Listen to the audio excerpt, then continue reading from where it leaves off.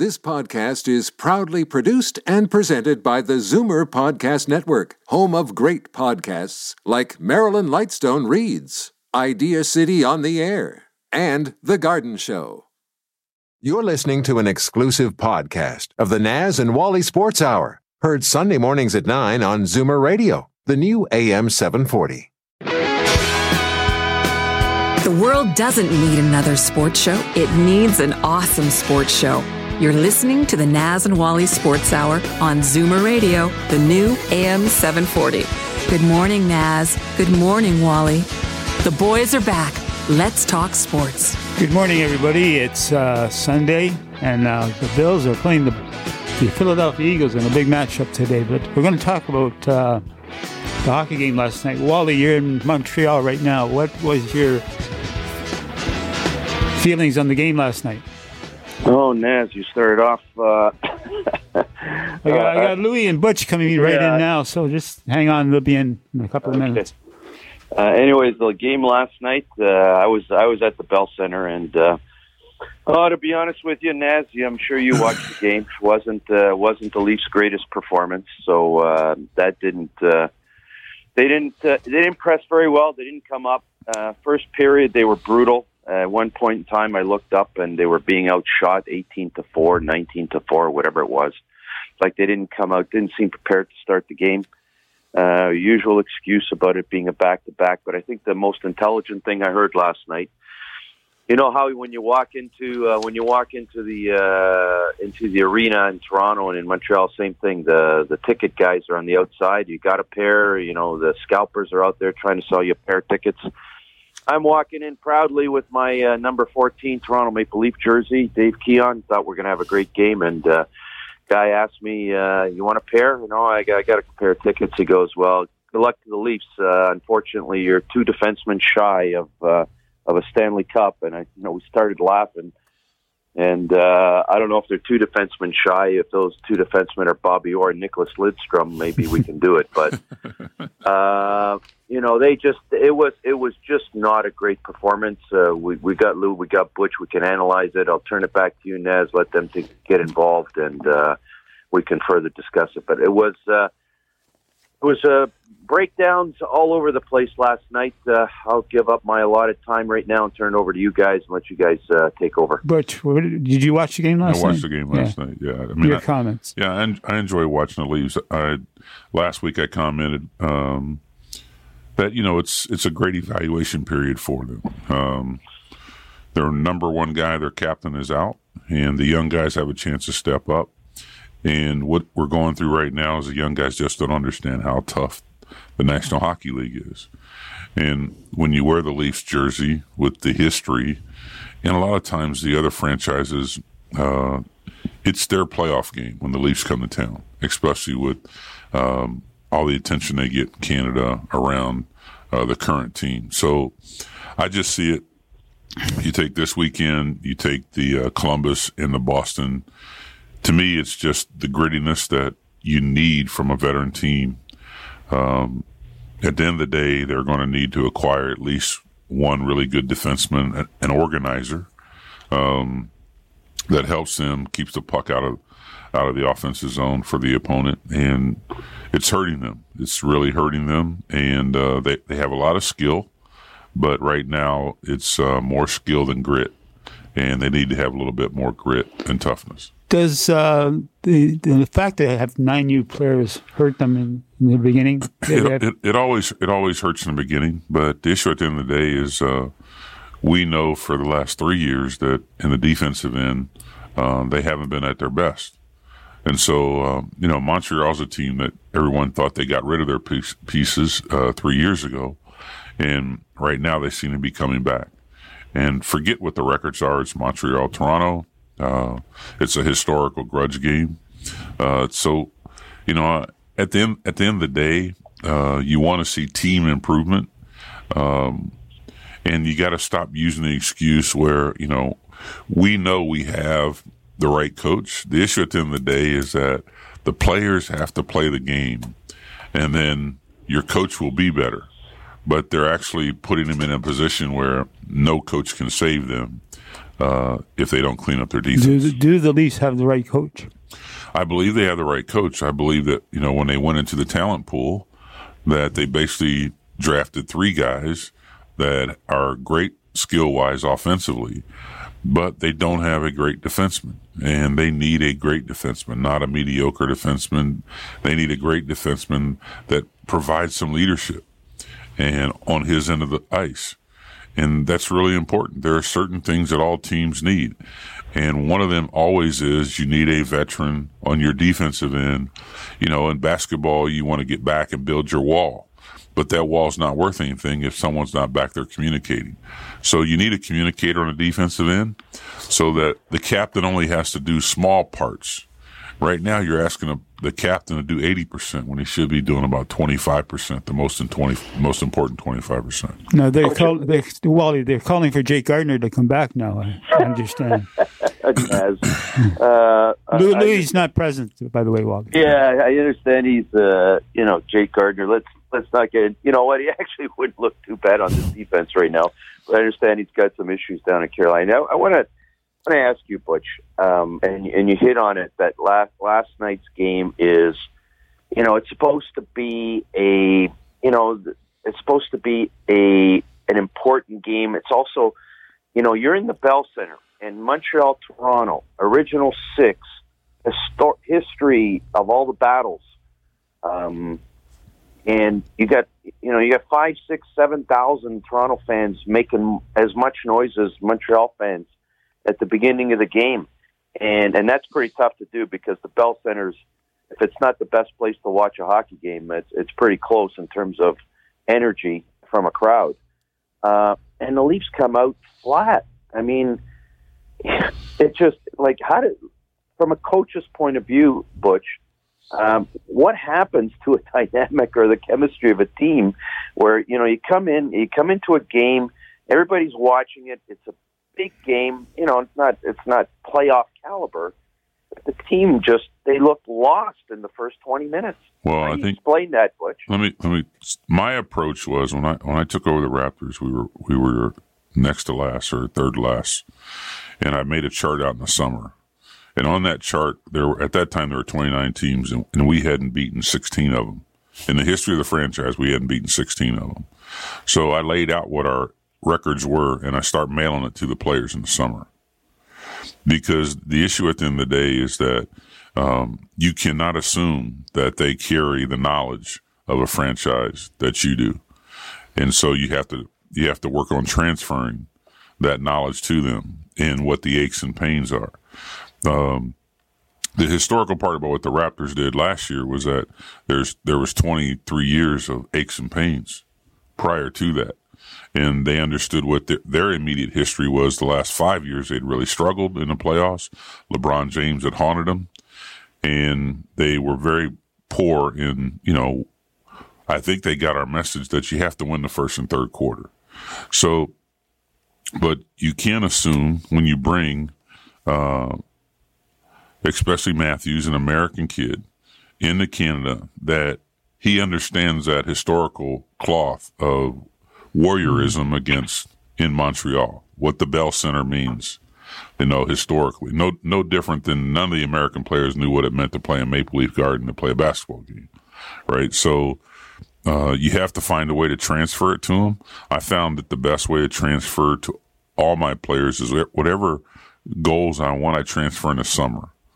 I don't wait till they show up in training camp. I transfer them in the summer. I put it in front of them. I take the 2 or 3 best players at their position on specific teams, and I keep that player's stats in front of them. Because I always believe that if I can get them to give me the energy, to be selfish enough to get in shape and give me the energy, then as a coach, I can work it out. But as you said, you're playing in one of the historical games of all hockey, one of the original 6, and they go in and they're flat. And here's the bad part. Not only are they flat, if they were that flat, there was no one on that team to cuss somebody out. Like, what the hell are we doing? All right? So, that's where John Tavares comes in, and he's not playing, right? But it's hard for a guy when he's not playing, right? Yeah. He's got to let the kids grow up, right? You know, those guys, you know, they're more interested in wearing mustaches and looking cute, right? Than going in the Bell Center. Forget that it's Montreal, Toronto. It's just a great atmosphere to play hockey in. All right, and they should be excited that kind of atmosphere is provided for them. The amazing part, Butch, is, you know, they came out. You know, the fans, the Leaf fans there were. I can't tell you how much energy we had when the game started, and by the 2-minute mark, it's like we were completely deflated. And you mentioned the point about stepping up. I want to go there, and then leadership.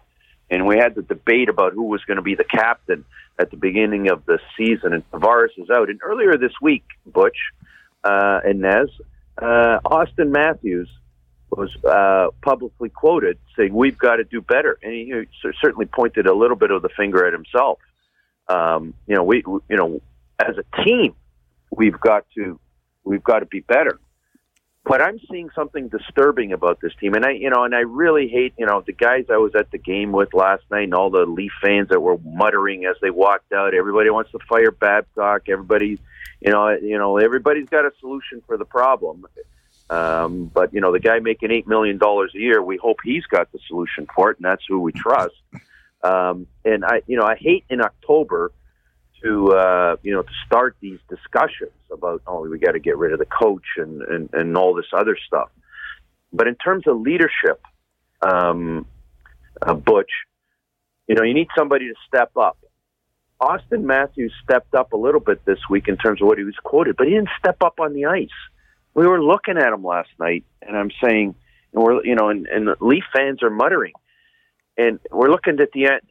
It's like they almost play without passion out there. There didn't seem to be any pushback. It's not like Montreal's the most physical team. Just didn't get a sense that they, I hate to use the word want it hard enough. That may be overly critical. But in a game like last night, they sure didn't seem like they wanted it hard enough. Butch, Naz, what your thoughts? Well, I think they played on the perimeter, and they've been playing on the perimeter all year long. They don't have anybody driving the net. It's very, very difficult. But you know what? Babcock, I wonder how much of it's media generated getting rid of the coach. Butch, what do you think of that? You know, Toronto has the worst media in the world. So, I mean... And I say that, the fact that you've got guys who just because you've been going to watch hockey games your whole life doesn't mean you know how to coach a hockey team. And the problem is not Babcock. The problem is a game like last night, a game in Boston. At some point, you should see where a young hockey player emerges as a star, as a professional hockey player. He grows up and shows you that he is a man playing amongst men. And if you take between the Boston energy and what you saw in Montreal, it has not happened. I just say that in my life experience, I've learned that with young players, you cannot wait until the fall when practice starts to put things in them that you want in them. It has to be absorbed during the summer, when they have time to think about it and absorb it.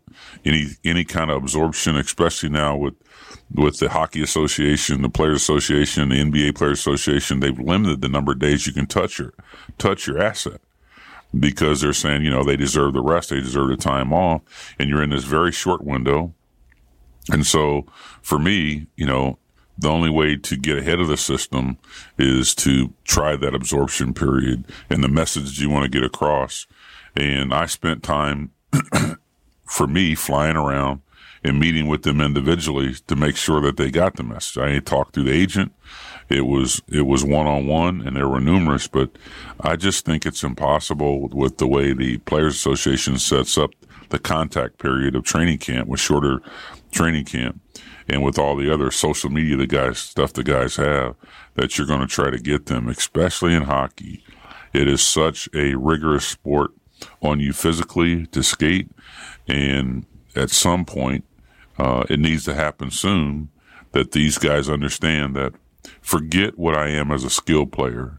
I need to be able to play through these tough situations, 3 games in 5 days, back-to-backs, And I said before, you can talk about, a backup goalie all you want.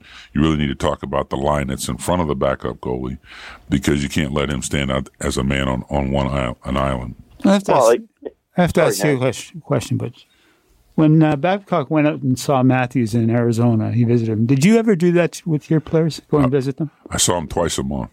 Wow. I saw him twice a month. See, because I understood, all right, that there's every night in the NBA is a mountain you have to climb. It's got a different label. Knicks, Bulls, Lakers, but it's a mountain you have to climb. And young guys don't understand they're climbing a mountain every night. Young guys, the worst part about professional sports is your first 3 years in the league. Because your first 3 years in the league, you're coming in as a pup, and you're playing against all these razor-sharp veterans that are playing for their life because they know what the contract means to their family, and they don't want you coming in showing them up. So, as I said, my experience is from dealing with my brother Chris. I start putting it in. Chris, I was running stadium steps at Indiana in college. Chris was running them in high school. All right. He saw me running those stadium steps. He saw me in practices at Indiana, and I start putting it in him. And I just learned, high school coach, I say, give me 2 summers. All right. And when I get into the fall, all right, we're working on secondary things. We're working on the wrinkles, all the stuff we can add.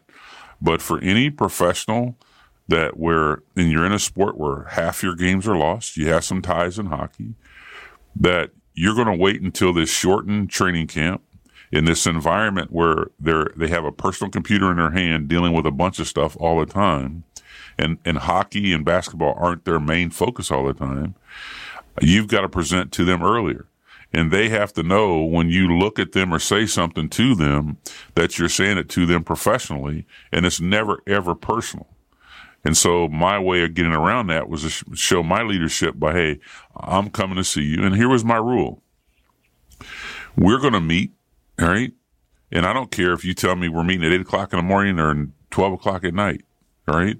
But what we're going to do is be respectful of each other, because I have a family I want to get back home to, all right? I don't tell them, hey, we're going to meet at 10 o'clock. If you don't show up at 10 o'clock, I'm leaving. The reality of the end of the day is that you're the adult. You have the experience. They're the pup. You have to put that experience one way or another into the pup so that it absorbs it, and the pup grows up. And you get into your 3rd, 4th year, that pup should grow maturely to understand that what he has to do every night is really hard. Well, let me ask you, Butch. We're getting to the point where it's getting frustrating. The couple of 2 years in a row plus 100-point seasons, top five teams in the league. The team came in this season, all the contract situations had all been settled. The level of positivity about this team was unprecedented for the last 20 years. The entire talk was, we're taking the team to the next level. We've got to finish higher. We got to get the home game in the first round of the playoffs. The Leafs are on their way, and we get this kind of a start. If you're a coach, number one, how long do you wait before you try to do something different? And the corollary to that is, if you try and do something different, what do you do? Is it just about systems? Is it about personnel? You've seen this team now over almost 15 games. I don't think this team has advanced from the team last year or from the team from 2 years ago. They seem to have regressed. Well, what's going on? For whatever reason. When you hear the players talk, they talk about their opponents have made the adjustment to their style of play, right? So the reality is that if I'm the coach, I have a foundation of what I want to do in every game, and regardless of what season it is, I stay within that foundation. The key is, to be honest with you, getting the people upstairs in line with what you need to do for your foundation. If there's any disagreement there, then it doesn't work. All right. Today they'll call it collaboration, but if the people upstairs aren't seeing the same thing, or they ought to be seeing more because they have a higher view from upstairs during the games, it doesn't work. The reality is that all good coaches, they have a foundation of how the game has to be played. All right. Babcock clearly has that. And what you do is you're always measuring what we call slippage. So we have a foundation of how we want to skate and practice, and that should carry over. And the difference between what you actually do in the game and what you want to do is your slippage. So you put in a corrective action against the slippage.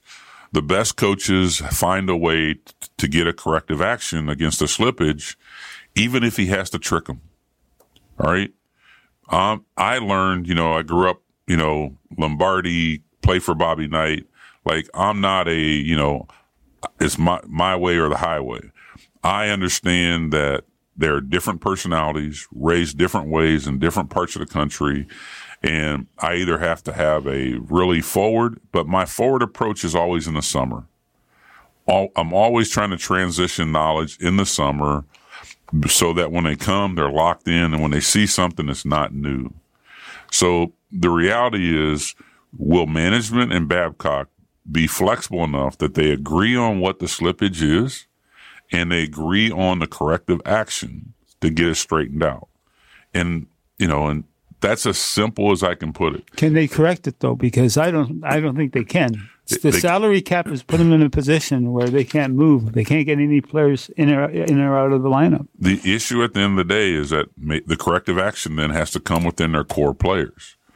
But they have made a mistake. They've overspent on one of their young star players. All right, they're going to have to come to that reality and find a way. The biggest problem the Leafs have, no one's going to give them a good defensive player. That's the biggest problem they got because they're the Leafs. So that's unfortunate, but that's the hurdle that Kyle Dubas will have to overcome. That when he sits down in his executive meeting and says, okay, this is who we've talked to, all right, most of the time they're going to be giving them bad bread instead of good bread. Wally, we're going to come back. We'll have a commercial break, and then we'll be back in a moment. It was a rainy day when Pizzaville held a quiz. A Panzerotti is A, an expensive Italian sports car, B, a famous Italian opera singer, or C, a mouth-watering pizza, fresh made with your choice of toppings, folded and deep-fried or baked to a golden crust. Hint, if you're hungry, choose C. Call Pizzaville from your cell at pound 3636. Are you real ready?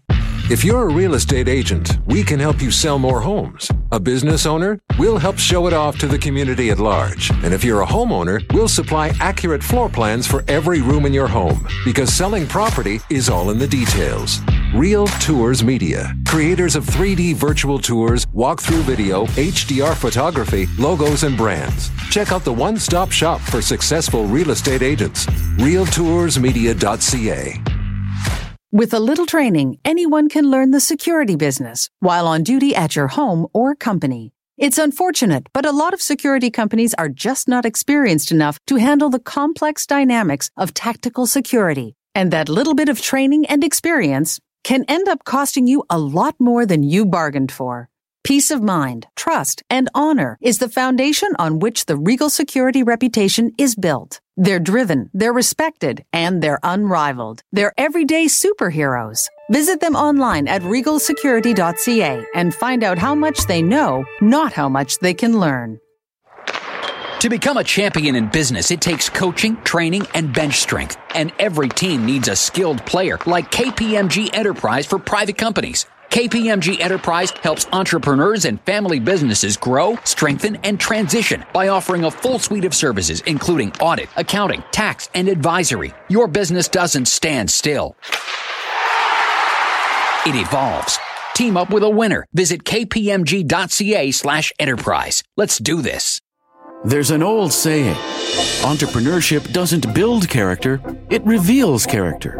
Entrepreneurs learn to trust a person by trusting people. The law firm Rigabon Carley understands this. They know all about entrepreneurs because they work for them. Every day, they've earned their trust. They know that when it comes to meeting the legal and business needs of entrepreneurs, good enough is not enough. Rigabon Carly, the intelligent choice. This is Daryl Sittler for Alta Infinity in Vaughan. I've worked with some pretty great teams over the years, and the staff at Alta ranks among the very best. Expert sales, superior service, and the largest selection of Infinity cars and SUVs in Canada, and the most competitive pricing anywhere. It's no wonder that Alta has been an all-star performer for well over a decade. Visit AltaInfinityWoodbridge.com, or better yet, drop by the number 7 Auto Mall at the corner of Martin Grove and Highway 7. Experience the difference that makes Alta Infinity the captain's choice. The only thing I love more than sports is sports radio. Take it away, boys. The Naz and Wally Sports Hour on Zoomer Radio. Welcome back, everybody. We're going to talk about the Leafs for the next 5 minutes or so. No problem. Wally. Let me. I want to pursue something we were sort of talking about just the break, and I've got to take advantage of your professional expertise, Butch. And you know, I'm not a big at this point in time in the season. I'm not a big fan of even discussing, firing Mike Babcock. I'd like let's reevaluate that later in the season. Let's give him an opportunity to turn this around. But I do want to address this from a very general level, and these comments are not intended towards Mike Babcock specifically. But in a general coaching level, there's professional sports is riddled with situations. And Naz, you were talking about it, about the Tampa coach this week. You think John Cooper's he's in trouble. He's in trouble. You've hypothesized that you think he's in trouble. Butch, general manager looks at a coach, and then I don't want to make this personal to Mike Babcock. I really don't. But in a general perspective, when do you make a coaching move? At what point in the season? And what's the reason for it? What triggers it? What does a general manager see that pushes him to the point where he says, okay, enough's enough. I got to change my coach. Well, the background around what general managers decide, a lot of them is based off what the general manager's contract is. You have to remember that general managers are under contract also. And so if you have a general manager that's on the back end of his deal and the team is losing, then, we saw this with Brian Colangelo, right? He did the deal for Rudy Gay. He was going to move the pieces around, but his death nail was Andre Bargnani, was such a bad pick that there was nothing that could save him. The ownership did not want to get rid of him, but clearly he had failed in his job as general manager as far as assembling pieces, and he got rid of Coach Mitchell, right? So it's the same landscape. The first question you have to ask is the current GM on the back end of his deal? But it's funny you brought up John Cooper, because in my mind what pops up is that John Cooper had the greatest team in hockey last year. Yeah, exactly. Right? And they got smoked. And it all fell apart real quickly, and then probably it hasn't come back together in the summer. And whatever happened to them in the playoffs last year, that symptom has gone from a cold to the flu starting this year. And so there may be a GM may feel that there's a difference in the atmosphere with the team and the team's commitment.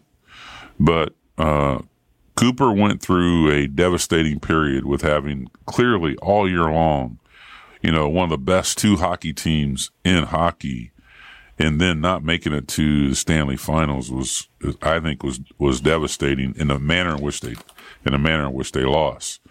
And so, if I'm going to be fair, I think at the end of the day, general managers, they have a president, and that's a separate meeting away from his coach. So if the president is giving him the opinion that, I'm not liking what I'm seeing, then it gets to be everything rolls downhill. So a lot of times, it's guys think it's easier to fix the one, than the team. And that's been true in all sports. That's why you have to be so preemptive as a coach. You got to get ahead, because the posse is always there. All right. They just might be sitting in the sheriff's office, but they're always there ready to ride and take you out. So I think, you asked about that, but I think it's really, the attitude starts with the president, because the new professional sports structure is president, general manager. And at the end of the day right now, I think Cooper, they thought, well, maybe it was just a cold and we'll come out next year. But they were so far ahead of everyone last year. They had great balance. They were just really good. And what we're seeing, I believe, in Tampa is what they were hoping was just a cold has turned into the flu. I agree. And I think, Wally, it would set the franchise back 5 years if they got rid of Babcock. That's my feeling on it. He's organized this team very well, and then they're going to tear it apart. Well, my whole thought process is coaches have to coach, regardless. The money's the money. Everybody, this guy got this contract. The reality is that it's all got to come together. You and I had a little conversation, Maz. People forget that teams fail because regardless of your talent level, the guy who's head of the horse, the coach, has to organize it into a team. And that's the first thing that has to get done. If you don't organize it into a team, regardless how bad your talent is, all right? I believe that when I got hired from interim coach to coach, it was because we won games. They had never won an overtime game. All right, we won 2 overtime games. We went down and beat Chuck Daly's really good team in Orlando. But we won games, and the team was showing that we were being organized. And so the advancements that we made, and remember, we made such an advancement that we set an NBA record. It had never been done. In 18 months, we went from less than 20 wins to the playoffs. And coaching is taking what you're giving, no matter how good or bad, and making a progression. The issue for all coaches, all right, regardless of markets, is that if your GM and president are on a short-term deal, all right, they're more than likely to shoot you early to save themselves, regardless if you're doing a good or bad job, all right? And we've seen coaches who worked here, got shot, and have gone somewhere else and done a good job. But the reality is that coaching is molding. And when you see a bad team, all right, there are 2 teams at the top of the list that aren't very good right now in the NBA, the Knicks and the Bulls. They are not very good because from a coaching standpoint, I don't believe they're being molded into a unit. Naz, we've had discussions about Mike Babcock on the show numerous amount of times. We were ahead of the curve advocating, bringing him in. We when he was still with Detroit, we thought it would be a great move for Toronto. We thought he'd be interested in coming to Toronto. I don't see any scenario whatsoever that he doesn't finish the season here. And depending on what the Leafs do, they don't make the playoffs, then there's a serious decision to make. Or if they don't advance past the first round, then there's going to be a serious evaluation. And that's fair. I think he understands that too.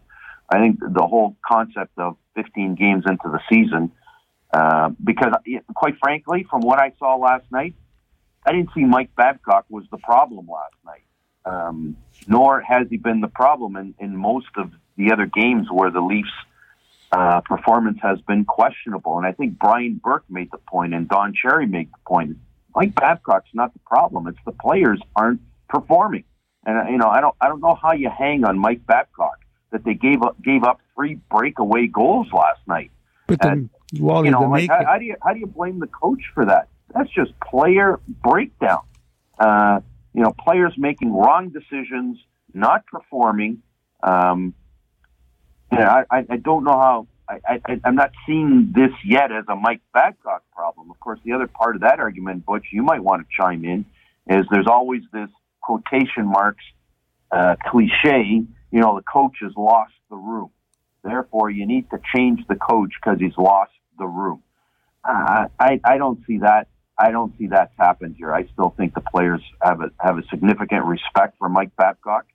As you say, there's been some changes.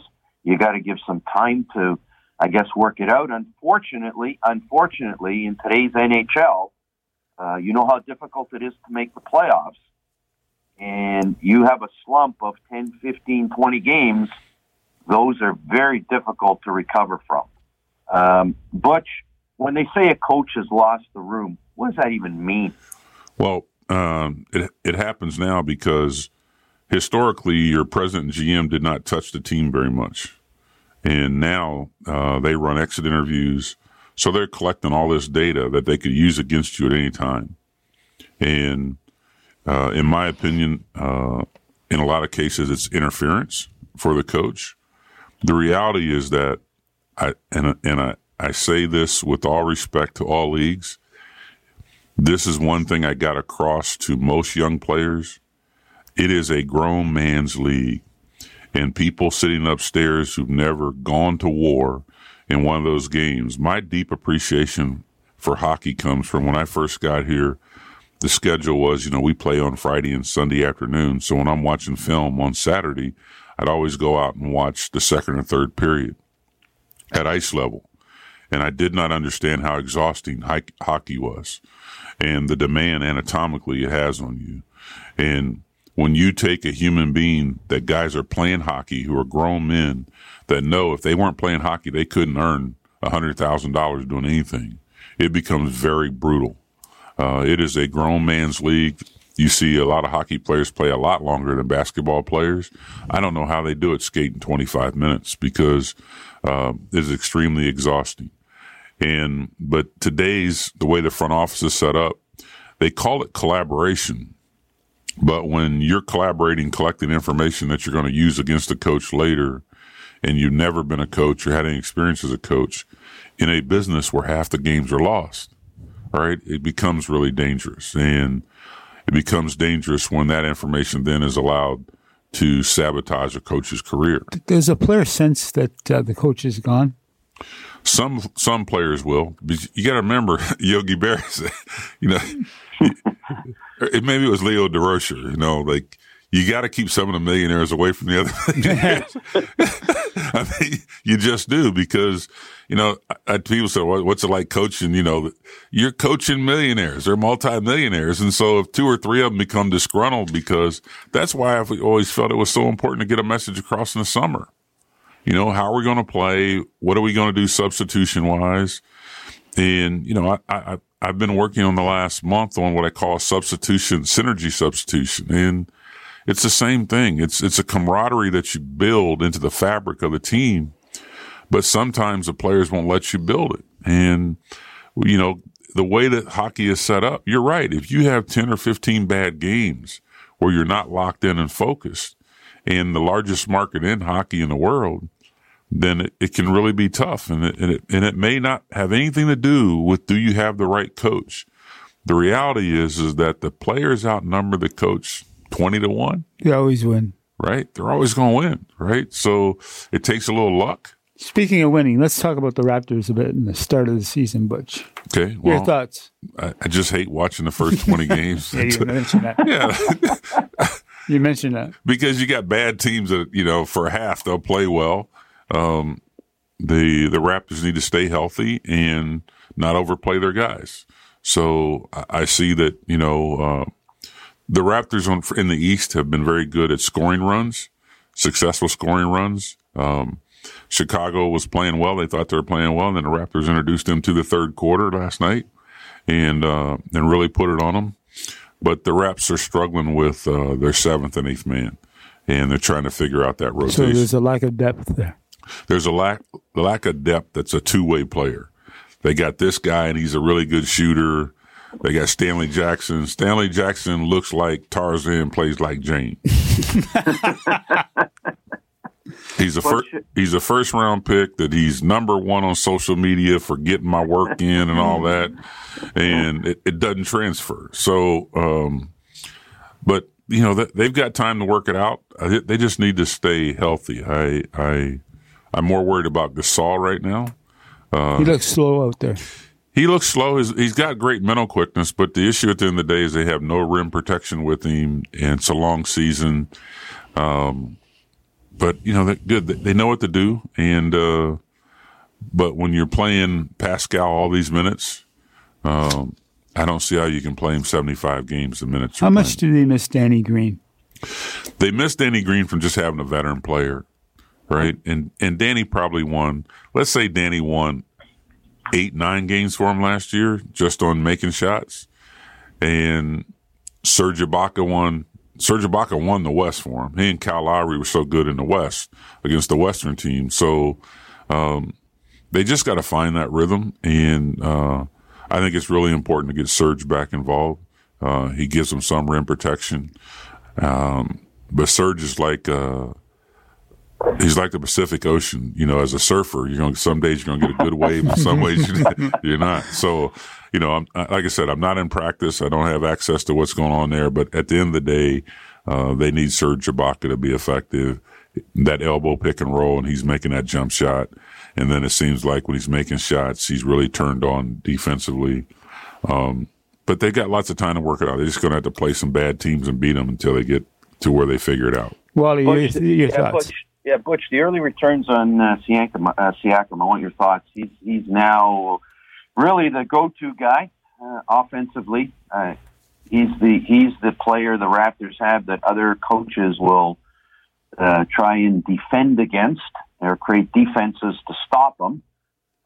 Your early assessment of how other coaches are trying to defend. I mean, I know the sample size is really small, but perhaps the Boston game might be an indicator. Your assessment of the Siakam, how they're trying to defend him, and how he's responding to being the number one guy. The issue is not him being the number one guy offensively. The issue is him being the number one guy defensively.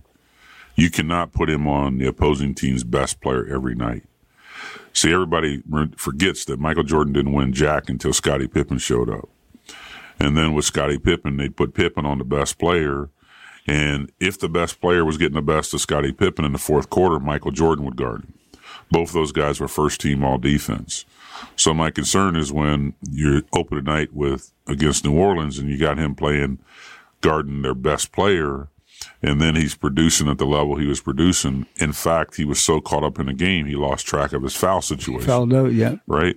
Which is a learning lesson, lesson learned to him. He'll get better at that, and they'll get better of getting him out of the game. But activity-wise, he has shown that anatomically he is superior. He can run longer than anyone. He's extremely effective. But my concern is how do you balance out his minutes where he's not guarding the other team's best offensive player, which could get really tough on the West Coast trips or, again, against some of the Eastern teams on back-to-backs. But offensively, he's shown he can make the three-point shot at a very high level. They have a synergy. Again, he and Fred VanVleet have played well together since they won the G League championship. It's actually carried over, outstanding. Lowry has started the season in a nasty mood. We don't have to wait till, 30 games in. He started out. But I think right now they're really trying to figure out what to do with 7 and 8 for consistency, and then trying to get those two older bigs playing well. Why is load management not coming into effect with the Clippers and Kawhi? Kawhi seems to have played all the games. Well, from what my brother told me is that Kawhi's in the best shape that they've seen him in the last 3 years. That's what he feels. And the other part of it is that, the foundation for him to physically be better was set here in Toronto, that they didn't overplay him. They had the ability to measure where he was at from an exhaustion standpoint, and the parties worked together to get it figured out. It ended up being a championship. He played all the minutes we needed him to play in the playoffs. He did, yep. Right?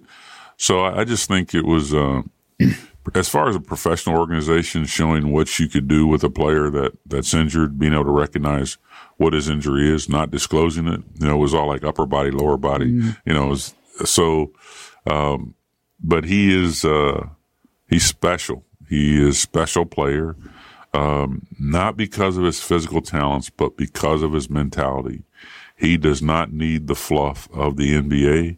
He actually is a warrior that again, you put him in Bell Center, he's going to be professional and show them that, it's all about the game and not about the history. And he went to an organization that has a synergy already with the second team and what I call substitution synergy.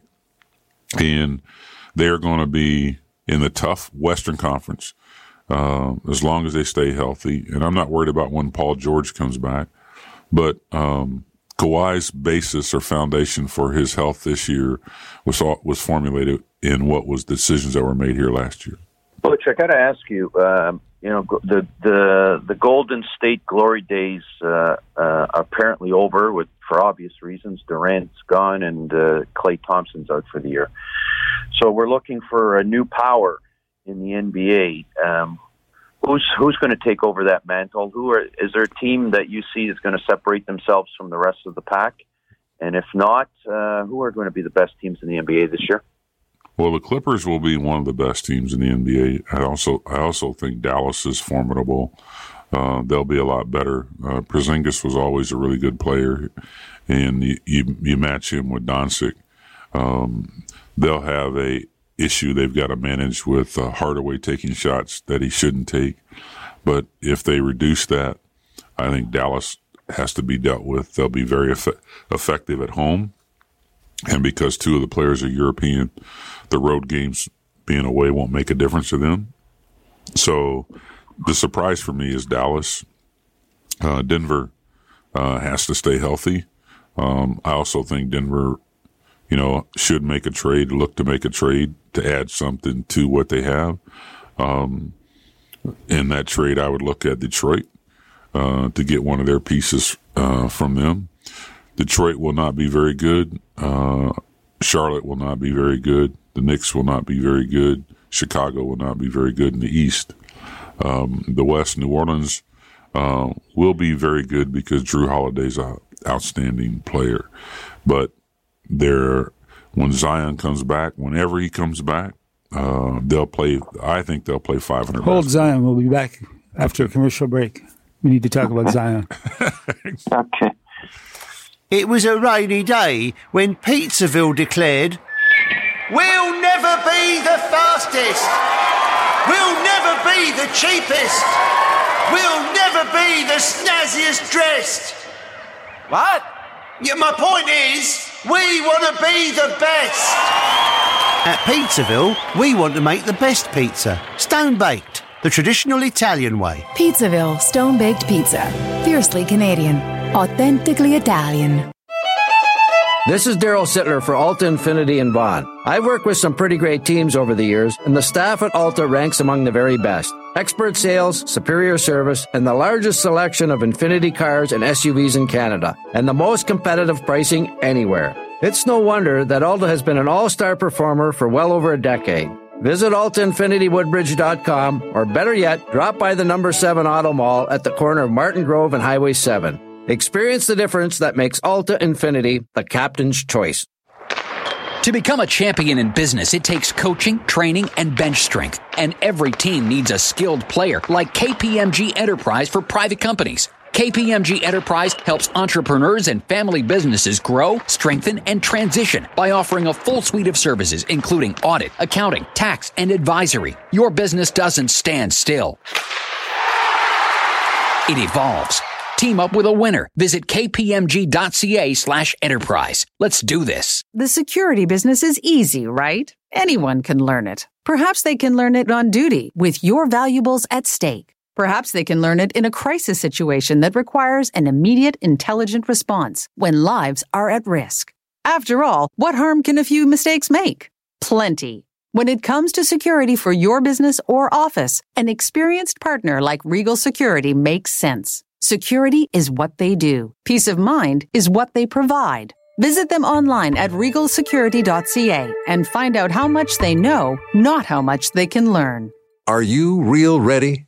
If you're a real estate agent, we can help you sell more homes. A business owner, we'll help show it off to the community at large. And if you're a homeowner, we'll supply accurate floor plans for every room in your home, because selling property is all in the details. Real Tours Media, creators of 3D virtual tours, walkthrough video, HDR photography, logos, and brands. Check out the one-stop shop for successful real estate agents. realtoursmedia.ca. There's an old saying, entrepreneurship doesn't build character, it reveals character. Entrepreneurs learn to trust a person by trusting people. The law firm Rigabon Carley understands this. They know all about entrepreneurs because they work for them every day. They've earned their trust. They know that when it comes to meeting the legal and business needs of entrepreneurs, good enough is not enough. Rigabon Carley, the intelligent choice. Opinions expressed on the Naz and Wally Sports Hour are those of Naz and Wally and their guests. Are they ever wrong about sports? I can answer that in 2 words. Impossible. The Naz and Wally Sports Hour on Zoomer Radio. Welcome back. We were talking about Zion, and I'm thinking he may be injury prone. What would make you Collins, think that? Collins, he got hurt last year, and he got hurt at the beginning of this year. And his body type, to me, doesn't seem like he's long for it. What do you think? I think that when you, if you go back and Google the Superman series when he was a young kid and you're trying to figure out what his powers were, I think that's what we're seeing. Such an exciting player to come into the NBA, right? And there were people waiting for him, and now he doesn't play. Well, I think it's in his best interest not to play. You know, I said this last week. You know, Vince only played 50 games the first year, and that was a really help because you don't deal with the exhaustion on that young body. But I think he's like young Superman, and, you know, he's throwing stuff around and picking up tractors and like, I think things have to change. They've made a mistake with him. His conditioning has not been set to change his body. And not only change his body, they allow him to continue to be a 2-foot jumper. Last night in watching the Raptor game, I was very happy to see OG make a couple of plays where he went off 1 foot. We all know he's an athlete, but going off 1 foot takes a lot of stress off. I say that was the downfall of Derrick Rose and his knee injuries. You put so much stress on your body by being a 2-foot jumper in 75 or 80 games. Anatomically, it's not going to hold up.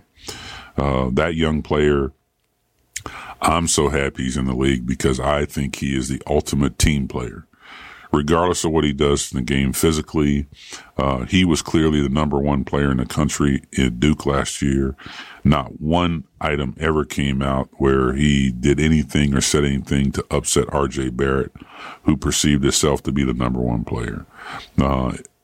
It wasn't even close who was the better player, especially when we ran all the stats against R.J. versus winning teams in the ACC versus losing teams. But the kind of personality that he brings, I believe it's contagious. I believe he will elevate that team not only through his actions, but he is just the best kind of leader that you can have. Outside of having someone like Kawhi has mastered the X's and O's with his mental approach. Someone will have to teach Zion, you know, how to be strategic every night. Right now, he's just playing off energy. And it's one of those things that we've seen destroy a lot of young players in the NBA, that they continuously play off energy and instead of becoming a game manager. The best game manager is Jokic in Denver. You know, the big European goes to the free throw line extended and he manages the whole game from there. You know, he may have 3 dunks, you know, for a whole season. He's just a very good game manager. So those are all teaching tools that a good staff or a good organization will put in place for him. And if they don't put those things in place and teach him how to manage his way through the game, go into the basket, get in, get out.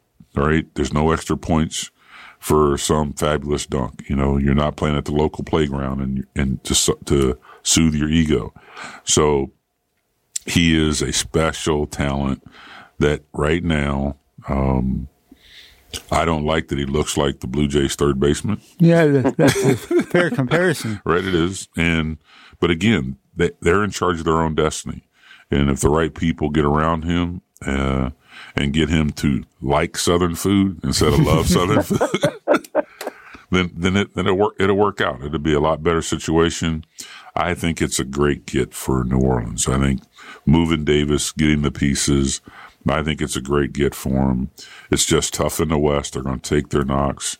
The tougher piece for New Orleans is if they have to move Drew Holiday, and he hasn't asked to go anywhere. But you want that ultimate professional.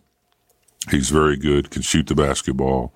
They'll be a lot better with Zion because I don't know who's going to find someone to guard him. 40 seconds left, Wally. Anything else on your mind?